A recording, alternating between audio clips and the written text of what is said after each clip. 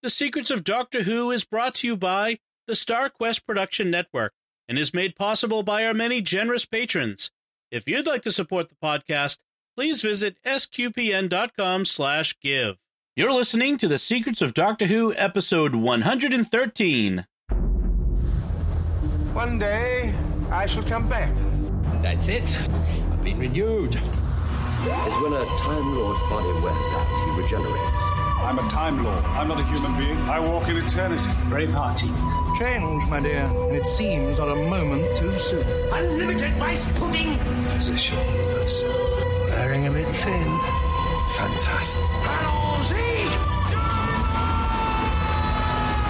I am Scottish. I can complain about things. Ta-da! Ooh. Should be fine. Hi, I'm Dom Bettinelli, and you're listening to The Secrets of Doctor Who, where we discuss everything about the hit BBC series Doctor Who, both new and classic. Today we're discussing the 10th Doctor story. It's a two-part story, Daleks in Manhattan and Evolution of the Daleks. And joining me today on the panel are Jimmy Aiken. Hi, Jimmy. Howdy, Dom. And Father Corey Stika. Hi, Father Corey. How's it going, Dom? So, folks, remember to like the Secrets of Doctor Who Facebook page. Retweet us on Twitter at SQPN. Leave us comments. We have lots of great comments that people. We have a great community on our Facebook page, on our website at sqpn.com, and on Twitter, where people are engaging in discussions and sending us their comments and feedback. It's awesome. If you're not subscribed to the podcast yet, if you're just trying it out, be sure to subscribe in iTunes, Google Play, Stitcher, TuneIn, your favorite podcast app, or on YouTube, where you can hit the bell to make sure you get notifications when a new episode goes up. And above all, please share the podcast with your friends to help us grow this great community of Doctor Who fans and reach more listeners. So before we get started, I want to just mention to folks that if you're not yet listening to Jimmy Aiken's Mysterious World, this is a must for all of our Secrets of Doctor Who listeners. I mean, this is these shows go hand in hand. Mysterious World is a show about the real world where mysteries are present. And Jimmy and I, and mostly Jimmy because he's the expert, explore some of these great mysteries of the past, the present, mysteries of scripture, the future, all kinds of great stuff. Just go to sqpn.com/mysterious. Check out some of our previous episodes, and you'll see the vast variety of shows that we're doing, and we get some great ones coming up as well. So please go check that out if you have not yet listened. Well, thank you, Dom. I hadn't known you were going to say that. I hadn't thought about it this way, but we kind of do go everywhere in space and time on Mysterious World. That's right. That's right. So today, as I mentioned at the top, we're talking about this two-part episode from the fourth season of the renewed Doctor Who. It aired third season. I knew I was going to get that wrong because I didn't write it down. And if I don't write it down, I won't get it right. Fourth season is Donna. 2 seasons of Rose, a season of Martha, which is what we're doing now, and then a season of Donna. Excellent. Okay. Yeah. Oh, I'm sorry. This is the Daleks in Manhattan is the fourth episode of the third season. I misread my notes.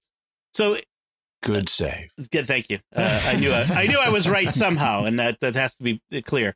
So it aired initially the first episode April of 2007. So it kind of situates it in time for you. And this is like you said, Martha Jones and David Tennant as the Doctor, the 10th Doctor. And so the basic premise is they're continuing their journey through time on their way back to Martha's time, which is coming up next.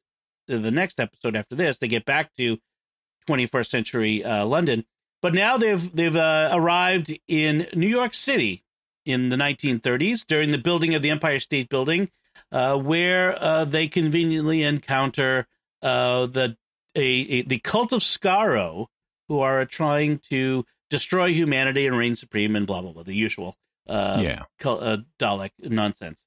So and we've met the cult of Skaro a couple times before. Yeah, could you? So let's talk about that first. So where have we seen the cult of Skaro? Their beginning is in Classic Who? No. Their beginning is in New Who.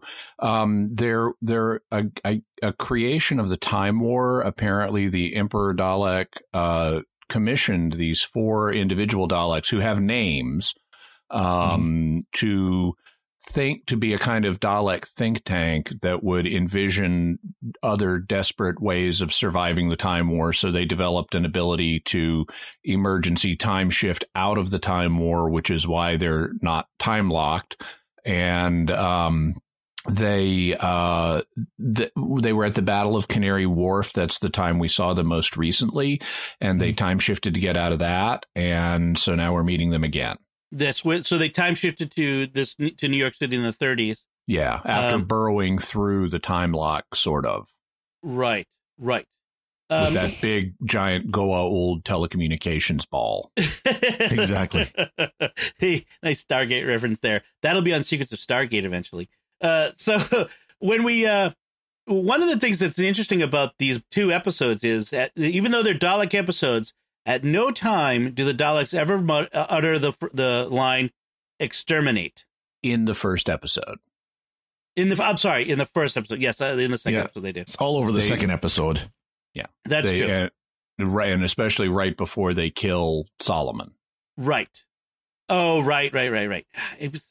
I had that note, and then I didn't double check when I was watching the second episode.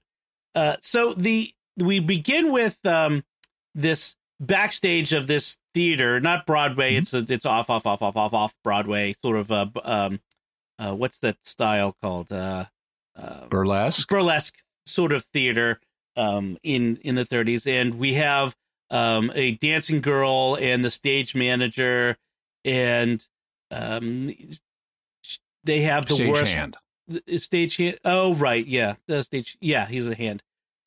Anyway, they have the worst New York accents, stereotypes. I mean, they are with 3 L's and an H. Yeah, I'm gonna have to trust you on that. These are bad New York accent stuff.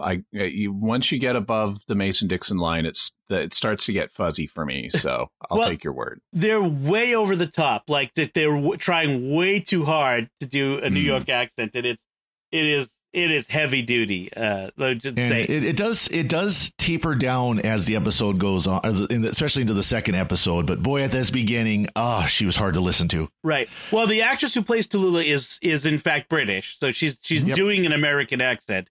So that's part of it. Attempting an American accent might be a better way to put that. Right. Oh my! It was like some.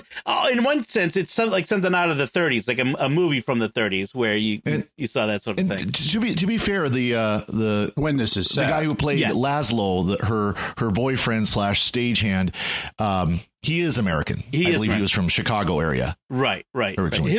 His was not nearly as bad, but it was up there.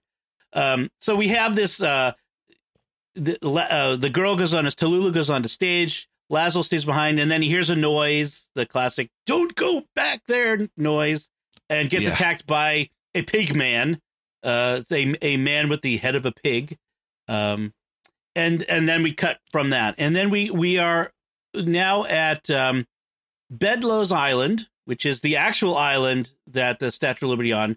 Most people think it's Ellis Island, but Ellis Island is not the statue. We actually now call it Liberty Island, I think is the name today. Mm-hmm. But at the time, it was called Bedloe's Island, and they're at the rebranding. Yeah, much better.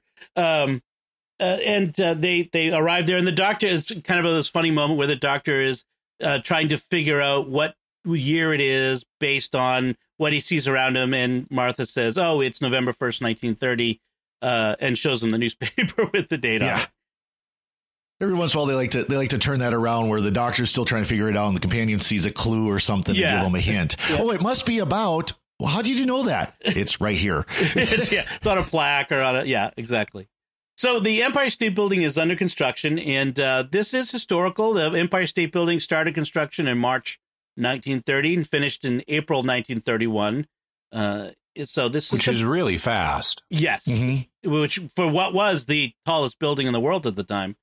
So then we get a little back and forth about that, and then we cut to Central Park, where they show up at the to back up, the headline on the paper is that people are disappearing from Hooverville in Central Park.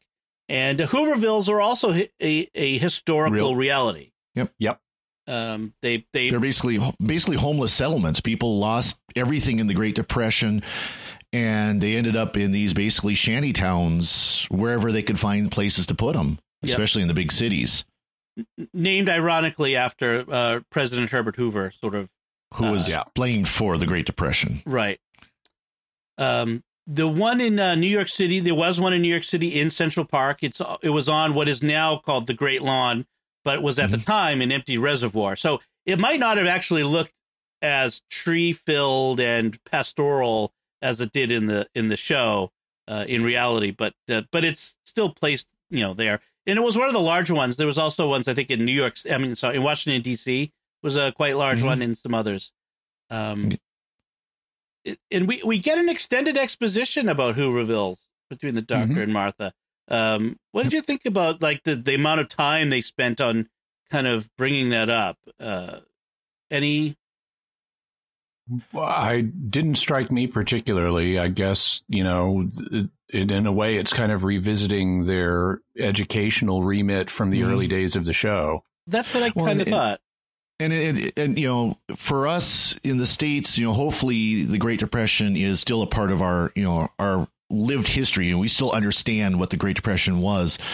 And I don't know how much that's known outside of our country, though. Yeah. So someplace like Great Britain, the Great Depression, at least as we lived it, I don't know what Britain went through. See, I mean, that's like, they don't know kind of what the Great Depression what was like for our country. We don't know what they lived through at the same time. Yeah, actually, Father Corey, you're right. I remember thinking at the time, they're backfilling the story for the British audience because they won't know as much about the Depression. Right. So they get to this Hooverville and immediately encounter a black man and a white man fighting over a loaf of bread.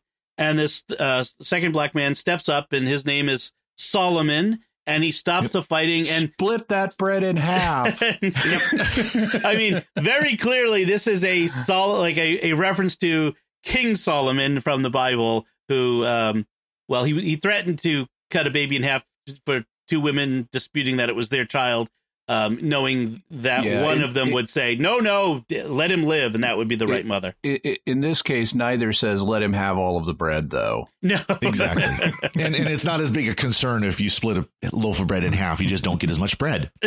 Right, exactly. So it was interesting. They talk about how the Hoovervilles, where it does in the Hoovervilles, it doesn't matter if you're white or black or if you were, once a lawyer or you were a dish digger. That actually was also true. Hoovervilles were racially integrated. Poverty really broke down all those stupid barriers that people had put up between the races. It up to a degree, yes. Although actually, even though I've criticized the show in recent times as being a little too PC here, or painting with an overly negative brush on this subject here, I think that actually for 1930s, this is not as racist as it would have been. Mm-hmm. Yeah, they do kind of skim over that pretty quickly and move on with it. Yeah, that's true. But it's a fantasy show. Yeah. Yes. Now, did you recognize the actor who played Solomon in this? Do you recognize where he's from? You look very familiar. I had to look him up because he did look familiar. Yeah. So he was Captain Panaka in Star Wars Phantom Menace. He was the head of Queen Amidala's honor guard. So that was... He was so much better in this role. Yeah. I'm surprised you actually admit that show even exists, but no. Yeah. Well, I have to admit that even my kids actually like it, but they're young. Well, there's another actor coming up here in this scene that is also he's even more well known. Oh yeah. In fact, the young man who's Frank is played by Andrew Garfield, who becomes plays Spider-Man at one point, but even has gone beyond that now with wonderful movies, Hacksaw Ridge and Silence. And I found it very interesting that the character he plays in this is young man from Tennessee is very similar in many ways, at least in accent and demeanor, to the character he played in Hacksaw Ridge, who was a real person. in that. So difference was Frank was willing to pick up a gun, unlike Desmond Doss. Yes. Andrew Garfield was born in Los Angeles but raised in England, so he does have a British accent, but he is an American by birth in that sense. So and you know he is his promise shows here. He does play the role well. This was before he became well known as Spider-Man and everything else he's done since. Yes, so. Very early, he was an unknown at this point. Someone asked the question, how can you build the tallest building in the world right next door to where people are starving? And it's like, simple questions don't always have simple answers. Well, and that I thought betrayed. It's kind of like that episode of Deep Space Nine where the writers are trying to say something insightful about capitalism with Quark, and it's clear the writers do not understand capitalism. Right. And here we have something similar where they're pointing to the Empire State Building and saying ironically, oh, how can they do that when they've got people starving in the heart of Manhattan? And actually, okay, guys, that's generating jobs and food for the starving people in Manhattan. Right. Because you want projects to give people work and food and dignity when you have a tough economic situation. Well, the irony of that, of course, is a few years after this is set is when you have Roosevelt, FDR's New Deal and everything, where they're making all these kind of buildings. And we've got a large dam, Fort Peck Dam, 100 miles from here that was made while people were starving, et cetera, because it got them jobs and food and money and, all that kind of stuff. Even in this episode, even though it's the Daleks who are hiring the people, but the people in Hooverville are being hired to do work on this building, so it's kind of funny. So we have, so that's. By the way, I like Martha's comment, just to back up for a second. I like Martha's comment at the beginning of the show that it's nice to be in the real New York, not the new one. That's right. Yes, the genuine article, as the doctor says. So the foundational premise for this episode is that the Daleks, the cult of Skaro, are here. They've been weakened, and they're trying to renew themselves and regenerate essentially the Dalek race. So they're having the Empire State Building built in a special way with creepy technology so they can attract the Stay Puft Marshmallow Man. Pretty much. Yeah. Where Zool is coming to save the cult of Skaro. So they're putting these pieces of Dalek technology of the casing. One of the Daleks sacrifices his casing on the mast so that when there's a lightning strike, it creates what they call a gamma strike, a gamma ray strike that looks exactly like a lightning strike for some reason. Yes. Yes. Caused by a solar flare, which solar flares don't cause lightning strikes. And that's hitting the other side of the Earth because this is night. Exactly. Well, you can only have lightning at night in movies and TV shows. I mean, that's just a fact. Of course. I guess so. So they're going to have this use this radiation to power their final solution or final experiment. Yes, I did that intentionally. It does smack a little bit of the Nazis' language here, with the way they use it. It seems to be a conscious callback to the Nazi final solution. So then they are using the Daleks are using this human factotum to run things. This Diagoras, his name is, which is a real Greek name, believe it or not. Yes, mm-hmm. I kind of figured. I looked it up, and the actor is actually a guy from Boston, so he comes by his accent honestly, but it is a very strong Boston accent masquerading as New York accent. But definitely got to take your word on that one. Yes. Boston, New York, it's the same thing, isn't it? Oh, wow. That was my thought. Oh, that's right. That's it. This podcast is over. No, just kidding. I had to throw it in. So there's this interesting scene between the Dalek. I think it's Dalek Sec and Diagoras, where they're on the top of the Empire State Building, and they kind of have this discussion where the Dalek is impressed by the human ability, despite being weak and scared of the dark. He knows that the Dalek world is falling, yet New York City always continues throughout time, because he knows that New York and all, etc., will be there in a billion years. And then even compliments Diagoras, says, "You think like a Dalek," because Diagoras says he's going to survive no matter what. And so you see the foundation being laid for what eventually is going to happen to poor Diagoras here. I feel bad for him, even though he is a bad guy, because that shouldn't happen to anybody. What eventually happens, and it's kind of an oversimplification, but you could say that the fact that humanity is weaker than a lot of animals on our planet and is afraid of the dark, if you will, is what led us to develop things like civilization and electric cities and electric lights and all the stuff that we have. Now, that's a great, gross oversimplification. I mean, there's so much more to that than just we were afraid of the dark and we didn't want to get eaten by a lion, a tiger, or a bear. Oh, my. Well, in a way, you could say, it's often said that our intelligence was our greatest weapon, that, we didn't have claws, we didn't have overwhelming power, but what we had was our brain that we could use to invent the things that compensated. So there's some truth in that.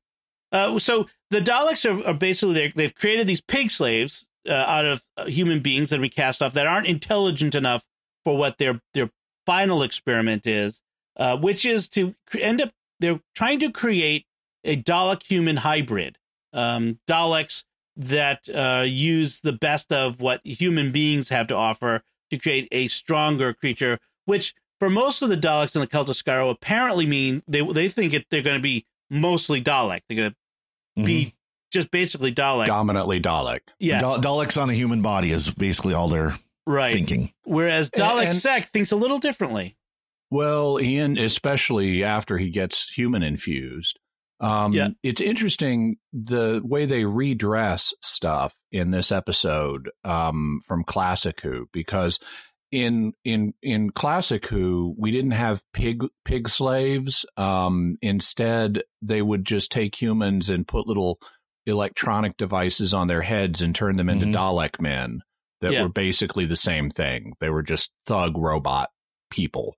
And you see a little bit of that in New Who, where they have the humans where the eye stalk would come out of their forehead. Right? Eventually, but not at this stage. And they're kind of reintroducing the Daleks, and so they've redressed that. And then, actually, the premise of this episode is redressed because they've done this before. In the second Doctor's time, there was a serial called Evil of the Daleks.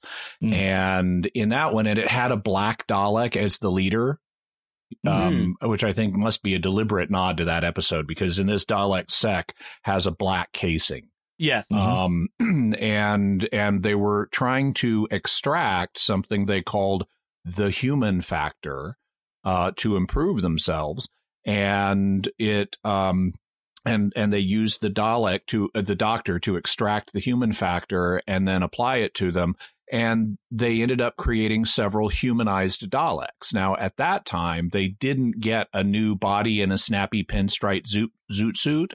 Instead, they were still just Daleks in their casing, and so the humanized Daleks, the Doctor put a mark on their casing so he could tell them apart. But they became he initially humanized 3 Daleks, Alpha, Beta, and Omega, Omega, and and it just as it led to a civil war. So among the Daleks, they became too human. So we've actually seen this plot before, and incidentally, it's the one that introduced the Doctor's companion, Victoria. Interesting. Which Doctor was that again? Second Dr. Patrick Troughton. Oh, okay. And there's a photo novel of this if you want to read it. Interesting.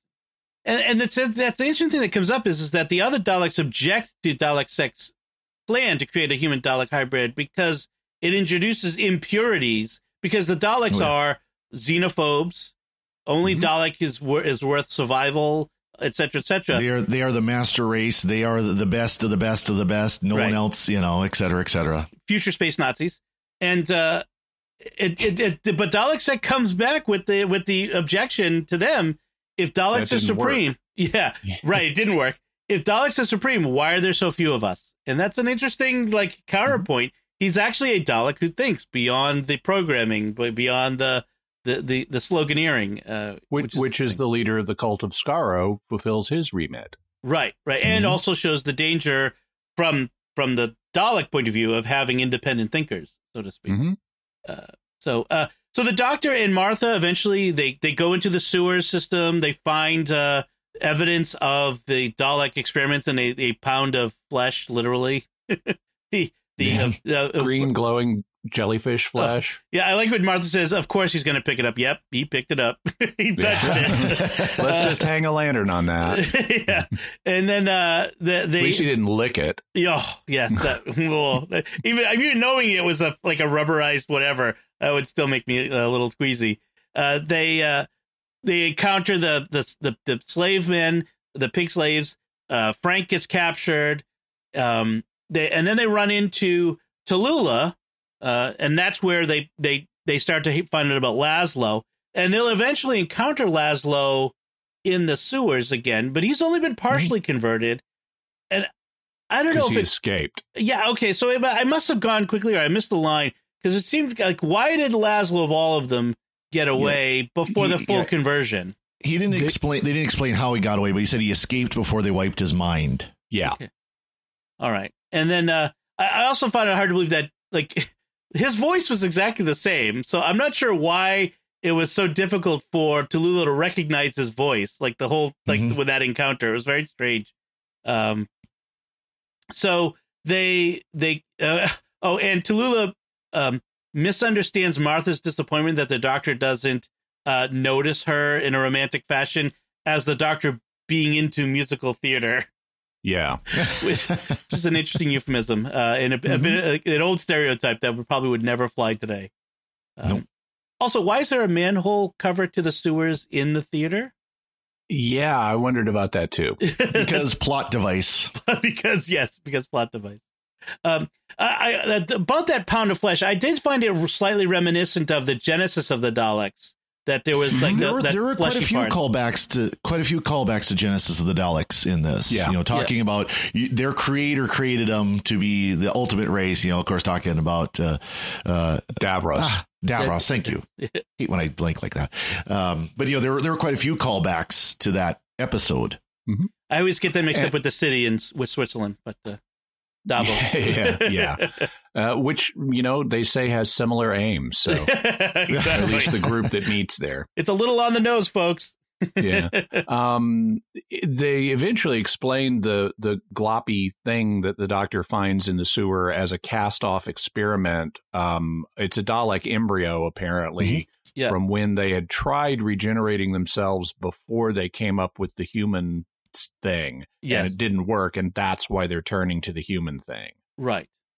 So also at about this point in the plot, Solomon goes back up after escaping from the sewer. He goes back to Hooverville and has this one of several great speeches he gets. Great meaning large and prominent, right. Not necessarily best literary quality, but I did like this one where he is organizing the people in Hooverville to defend themselves against the Daleks. And he's expressly saying, arm yourselves. We're going to set up sentries and everything. He's telling them to pick up weapons and defend themselves. And it's like, yes, sanity on Doctor Who in the face of a threat. Exactly. Now, he then goes totally new Who with the why can't we all just be friends, which leads to its obvious result. Yes, in the second episode, you cannot be friends with to hear that. I can't have to expect to hear that song in the background. Why can't we be friends?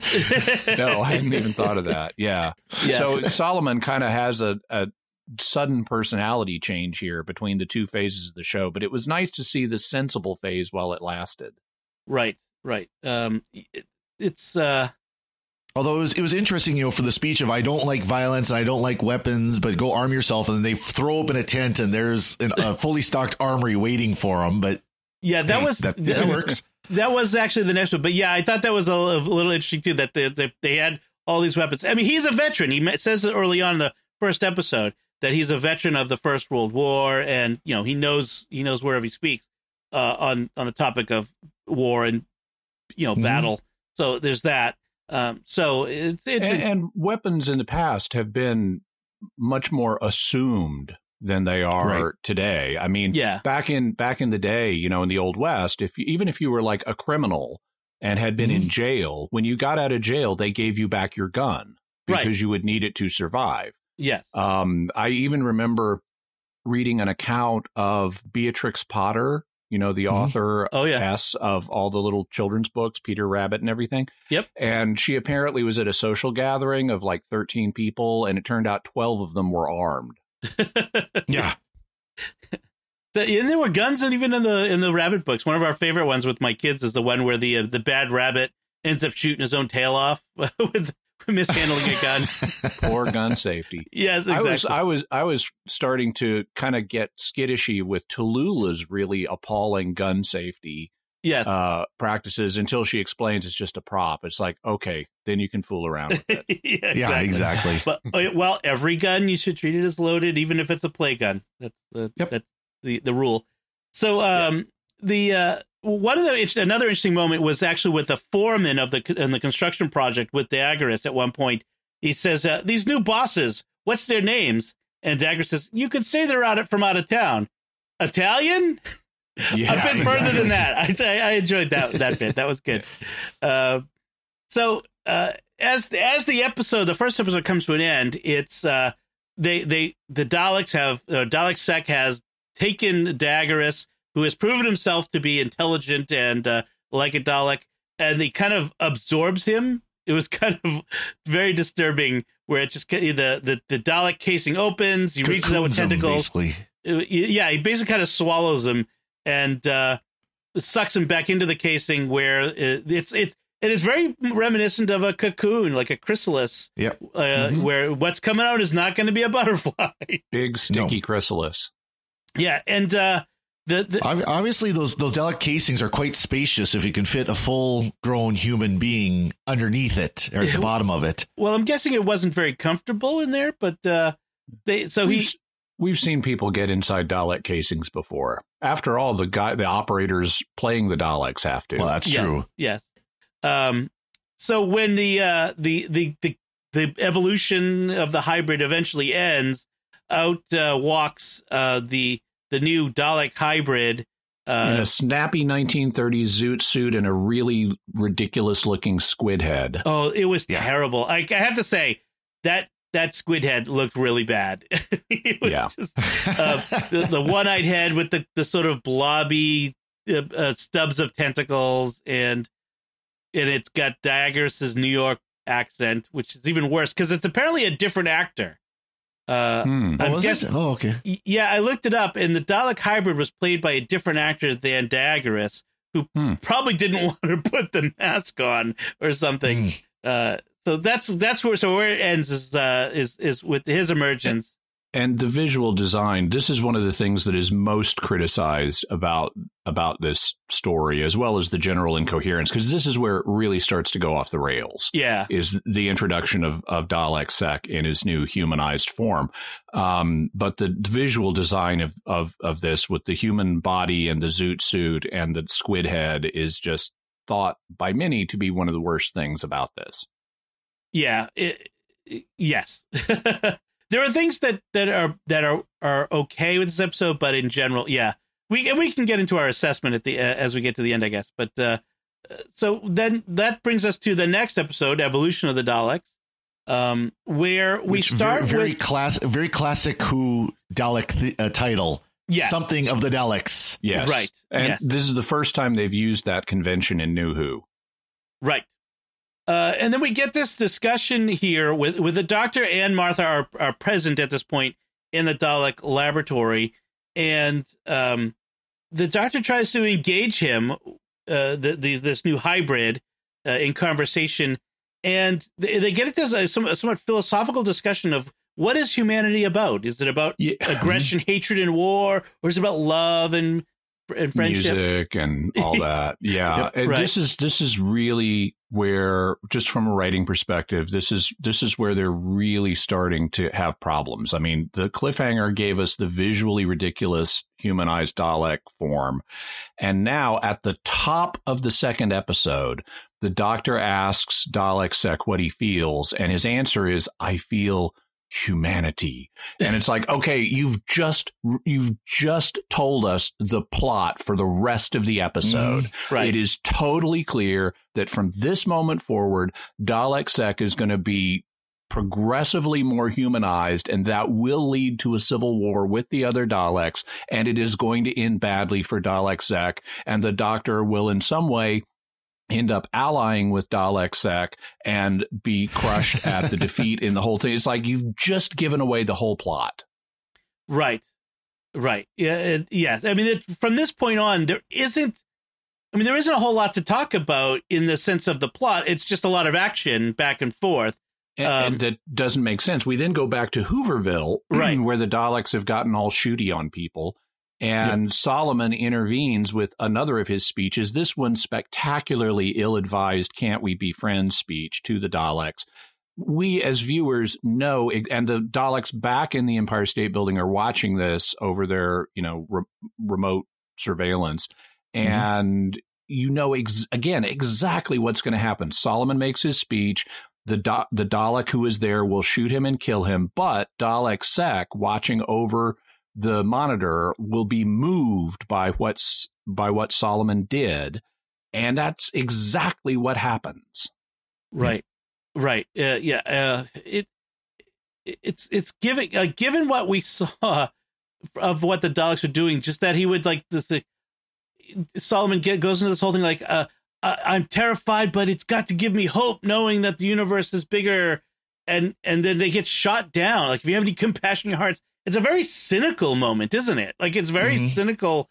Like, nope, no hope for you. Zap, exterminated. But also obvious. So anyway, the Doctor. And then for the first time this episode, the Doctor becomes suicidal. And demands that the Daleks kill him, but then wants to tack on conditions. Oh, and you've got to leave these humans here alone. And for what reason the Doctor would expect to trust the Daleks to honor that agreement after all his dealings with them is anybody's guess.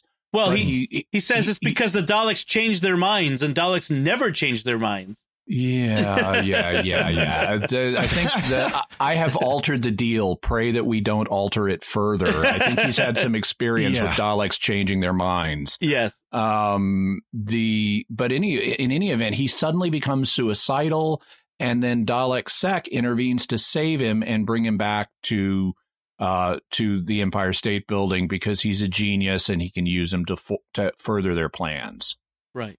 Oh, by the way, does nobody in New York City notice the giant laser battle going on in Central Park? Hey, it's New York. No one wants to get involved. That's true. Yeah, exactly. It's New York City. Of course, everything's happening over there. So Dalek Sec thinks that Daleks should have emotions again, and they should not reign supreme. And then they want to use the bodies of the people they killed to make new hybrids. And the Doctor's going to help with this because he hopes that'll make the Daleks into moral Daleks. But is this moral? Is this right? No. Oh, so what you have here are people who have been mentally damaged by Daleks. They're still alive, but they're mentally damaged, and you want to brainwash them. And the Doctor is okay with that? Well, not just brainwash them, but completely change their genetic code to splice in Dalek DNA as well. Right. You're gonna physically manipulate them in addition to the Dalek brainwashing. Right. Yeah. Now, he's thinking this is not going to be a full Dalek brainwash, that they're going to be humanized still. But it just, the morality of this, the Doctor just is in Dr. Frankenstein mode here. He's not thinking through the moral implications of this. By the way, this part of the episode did have some nice homages to the classic Frankenstein movie. Yeah, where they lower the bodies down from the ceiling on the platforms, and that was classic. And of course, the lightning thing is and they're all wrapped up and stuff. Yeah, I do want to mention real quick one annoyance I have with this part, though. It's, you watch them when they lower the gurney, they turn off the switch. Those nice switches, you have to close the contact for it to work, not pull it apart. These must be dead men switches. And they did that 3 times. 3 times during this episode, they did that. It's like, are you kidding me? Apparently, you've never actually used these. True. By the way, get it? Dead men switches? Yes, they were. Yeah. So Tallulah, looking out upon New York City from the top of the Empire State Building, says, New York City. I'm going to try to do her accent. If aliens had to come to Earth, no wonder they came here. Except all the times they went to London. Yeah. In the past, by the way, not just in the present day. Yeah. But, of course. I think you did a better accent trying to impersonate her than she did trying to impersonate a New Yorker.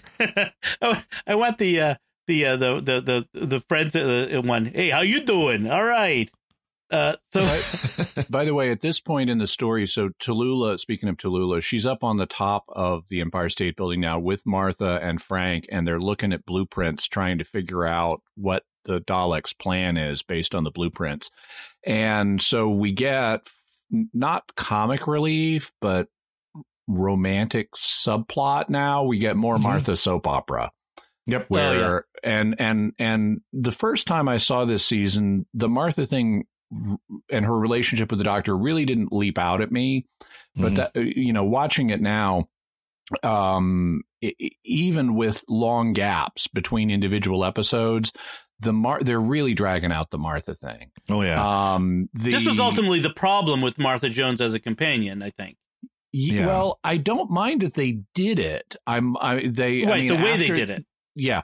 After having an intense relationship with Rose that brought the Doctor for the first time to really have love on screen for a companion in that way, and then lose her, it is natural to then say, okay, let's explore the flip side of that. Let's have the Doctor, be grieving for Rose, and what form does that take? It's either going to take rebound or isolation.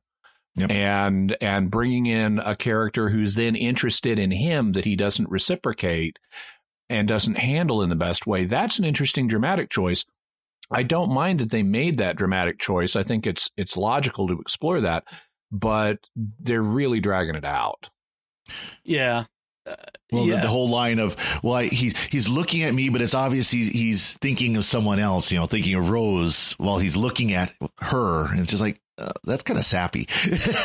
Well, it reaches its poignancy in a couple of episodes. What is the title of it? The one where the Doctor has lost his memory around the time of World War I. Yeah, Human Nature, Family of Blood. Yes. And it reaches now there it's got a sort of poignancy to it, which works better than it does now, where it's just the pining. I mean, in the Shakespeare Code, it was at its lowest point, where she was just kind of being obvious and he was just being a jerk. And here, he's not really reacting to her at all. It's just her pining from afar. But you're right. They are just dragging it out. And I think it harms Martha's time as a companion. I mean, I wish they'd got over it and moved on.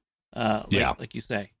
So we have so at one point Martha reflects on the killing of the pig slaves, which is good that comes up, because these were people that have been mutilated and mentally and physically. And now conveniently they have a lifespan of only a few weeks, so we don't have to worry about them. Right. We don't have to try to fix them or deal with them living a full human life otherwise.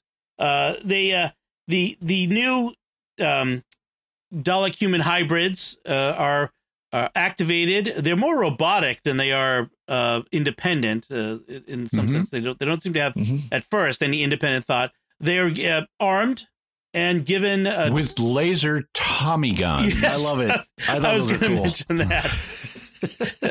I just thought that was like, oh, come on.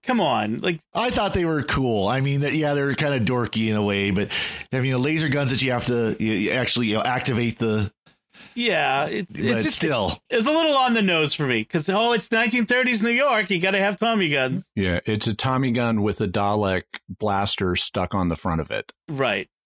And then we have the Dalek humans. They're ordered to kill the Doctor and refuse to obey. But I love how they do it. They're like, but why? But why? But why? Yeah, and I'm like, they're toddlers. Yeah, they became 2-year-olds. I think, I can understand why the other Daleks killed them. They get annoyed with them too. Yeah. So we need to back up to explain why this happens for a second, because the Daleks were waiting for the gamma strike, which is going to be gamma rays emitted by our sun. And our sun does emit some gamma rays in powerful solar flares, so that's okay.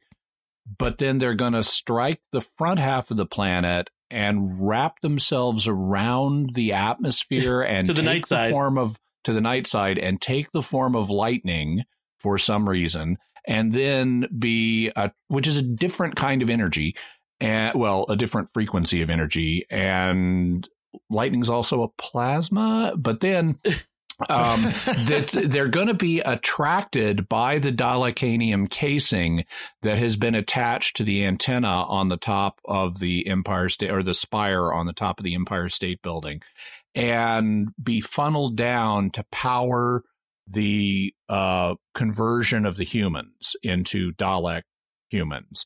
And the Doctor has gone up there to strip off, in the lightning storm, to strip off the Dalekanium casing, and he is able to sonic one of the pieces off, but then he drops the sonic screwdriver, so there's still 2 pieces of Dalekanium on there. It's still going to attract a bunch of the gamma strike, and so all he can think to do is get suicidal again and grab the antenna and let the gamma strike go through his body, so that somehow his DNA will get mixed into the power supply for the medical procedure. Yeah. And that will go up his DNA will go up the electrical cords that are powering this and get infused into the patients. None of this makes any sense. But none of this makes any sense. You're missing the most important question. Does it produce 1.21 gigawatts? It powers the TARDIS, makes it go through time. Yeah. So in any event, he somehow got his DNA into these human Dalek things, and thus upset the Daleks' calculations of how this is supposed to work. And he's just happened to hit the jackpot of all the things that could happen. He's given them a conscience. Okay. Yeah. Now I remember that. Yeah, let's go with that. You can just imagine it in the writer's room. That's the thing. It's like, I mean, it's kind of why I kind of skimmed over that, just because as I'm watching it didn't make any sense. It still doesn't make any sense. Like, all of this is sort of, well, I like, how does this? It's just sort of a whole bunch of stuff that they strung together because we needed to get all the pieces together at this final moment where Dalek Sec sacrifices himself, and then the human Daleks rebel against the rest of the cult of Skaro because because the Doctor tells them to, because we have Time Lord victorious once again, by the way. And by the way, the sonic screwdriver failed as a screwdriver, or almost failed as a screwdriver. Right. To unscrew the Dalekanium, it almost didn't do it. It's a fundamental thing that it does, is unscrew things. I mean, that is basically. And it didn't do it well. They couldn't do the unscrewing. Yeah. So the human Daleks, on the orders of 2 of the members of the cult of Skaro, kill Dalek Sec. So we're now down to 3 members of the cult of Skaro. Then when the human Daleks rebel, they kill 2 more. Yep. So now we're down to only Dalek Khan, who's not in the room at the moment. He's back at the control center. And so when Dalek Khan realizes the humans have rebelled, he flips a switch in their head, killing all of them that remain. So now we don't have to worry about them anymore. Right. And that leaves us with the only person we have to worry about is Laszlo. that the Daleks had messed with. Right. Well, by the way, he flips the switch to self-destruct the human Daleks. Well, why did he do that first? Why go through this extended battle where you end up losing 2/3 of the rest of your race? Yeah, good point. Yeah, it's little slow. Yeah, Daleks are not the smartest creatures, I guess. But they are the supreme master race or something, right? And so as the by the way, I like how the Doctor has this line about telling the Daleks, if you choose death and destruction, then death and destruction will choose you. And I think I've heard that before, only something about those who live by the sword will die by the sword. Yeah, you can keep that one, he said to Jesus at the time. Yeah, exactly. That's a future episode. Where he goes, hope not. Boy, I hope they don't ever do that. So, the Doctor confronts Dalek Khan, and Dalek Khan time shifts again. Oh, yeah. Also, this was another time in this episode the Doctor became suicidal because he didn't know what the human Daleks were going to do, and he's standing up on top of those chairs in the theater, which was actually cool. Mm-hmm. Yeah, and you can do, but it's dangerous, so don't. Yes. But he again seems to have no plan and is inviting them to kill him. Yeah. So I don't know what's with the Doctor's death wish in this story, but it happens 3 times. Yeah. Just you watch me, says the Time Lord triumphant. Yeah. So and then so as the episode comes to an end, we're like you said, we just have Laszlo left, and the Doctor grabs a bunch of junk in the laboratory and plays with it in order to try to save Laszlo, which apparently he does. See. Right. Yeah, well, he saves him, extends his lifespan, but forgets to give him plastic surgery. Yeah, just why not give him the little bit of reconstruction? Anyway, the Laszlo is the as we said at the beginning. I'm not sure Laszlo is going to be going home to meet Tallulah's family at this point, but because that little picking it up from the beginning. So I love it. I love it. By the way, during the extended sequences where we're getting these obvious hints that Laszlo is going to die soon.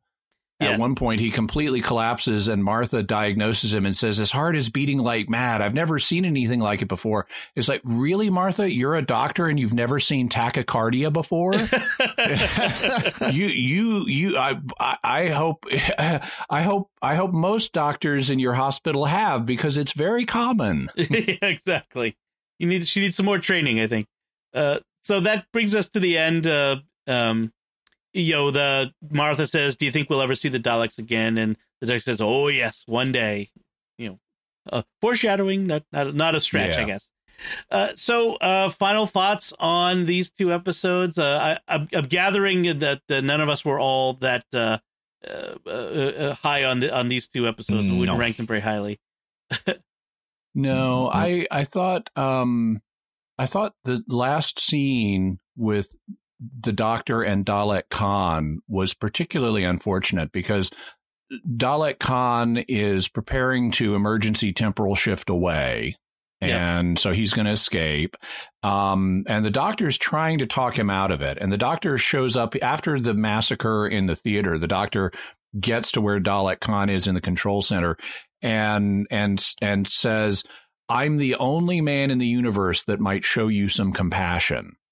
Which is a line that makes no sense, because there are lots of people stupid enough to show Daleks compassion. Right. That's, in fact, they regularly rely on that. So, so that line makes no sense. But it's just meant for grandstanding purposes about, I'm the last of my kind. You just committed a genocide, and I'm not going to do what you just did to show how good I am. So it's virtue signaling by the Doctor. Right. That really doesn't make any sense. And then he offers to help Dalek Khan, but doesn't explain what he plans to help him with. So yes, the dialogue in that scene seems to make no sense. Also, we have I began to be distracted by the fact that his name is Dalek Khan. And I thought that's an interesting designation. So I just wanted to get your thoughts on that. Human Dom and human Father Corey. Yeah. You mean like Dalek Sec and Dalek Khan? And yes, Dalek Jast and everything. Yeah. So. Yeah. Well, it's I had to look it up because I thought it was Khan as in, Rathacon. Yeah, exactly. But it's CONN, like what a naval ship has, the Khan. Yeah. Oh, on my subtitles, and I think on TARDIS Wiki, it was CAAN. Oh, no, you're right. It's CAAN. I misread it. Yeah. Like the actor. Maybe it's James Caan in there. Yeah. Yeah. It was it's an interesting. I didn't understand, the naming, that whole bit. It was, I mean, it's fine to leave it unexplained, I guess. I mean, you don't have to explain everything, but it was different. Incidentally, this is also not the first time we've seen a Dalek civil war involving genetic purity in their species. They've also done that in Remembrance of the Daleks in the Seventh Doctor's time. Mm-hmm. Okay. All right, Father Corey, any last thoughts on these 2 episodes? Okay, so that's our take on the Daleks Take Manhattan, a Muppet movie, and maybe that's what was on the top of the Dalek Hybrids' head was a Muppet. Kind of looked like one. So we'd love to hear what you have to think, but first, we want to take a moment, as we do in each of our episodes, to thank our patrons who make it possible for us to make the Secrets of Doctor Who. We are very grateful for your support. And today we want to thank Dennis S. Fonseca, Mary C., Jeffrey M., and Richard H. Through their generous donations at sqpn.com/give. They make it possible for us to continue the Secrets of Doctor Who and all the shows at sqpn.com. And you can join them in that support by visiting sqpn.com/give. So, what do you think of this 10th Doctor 2-part story, Daleks in Manhattan and Evolution of the Daleks, or what we had to say about it? Let us know by visiting sqpn.com or the Secrets of Doctor Who Facebook page and leave some feedback there, or send us an email to drwho@sqpn.com.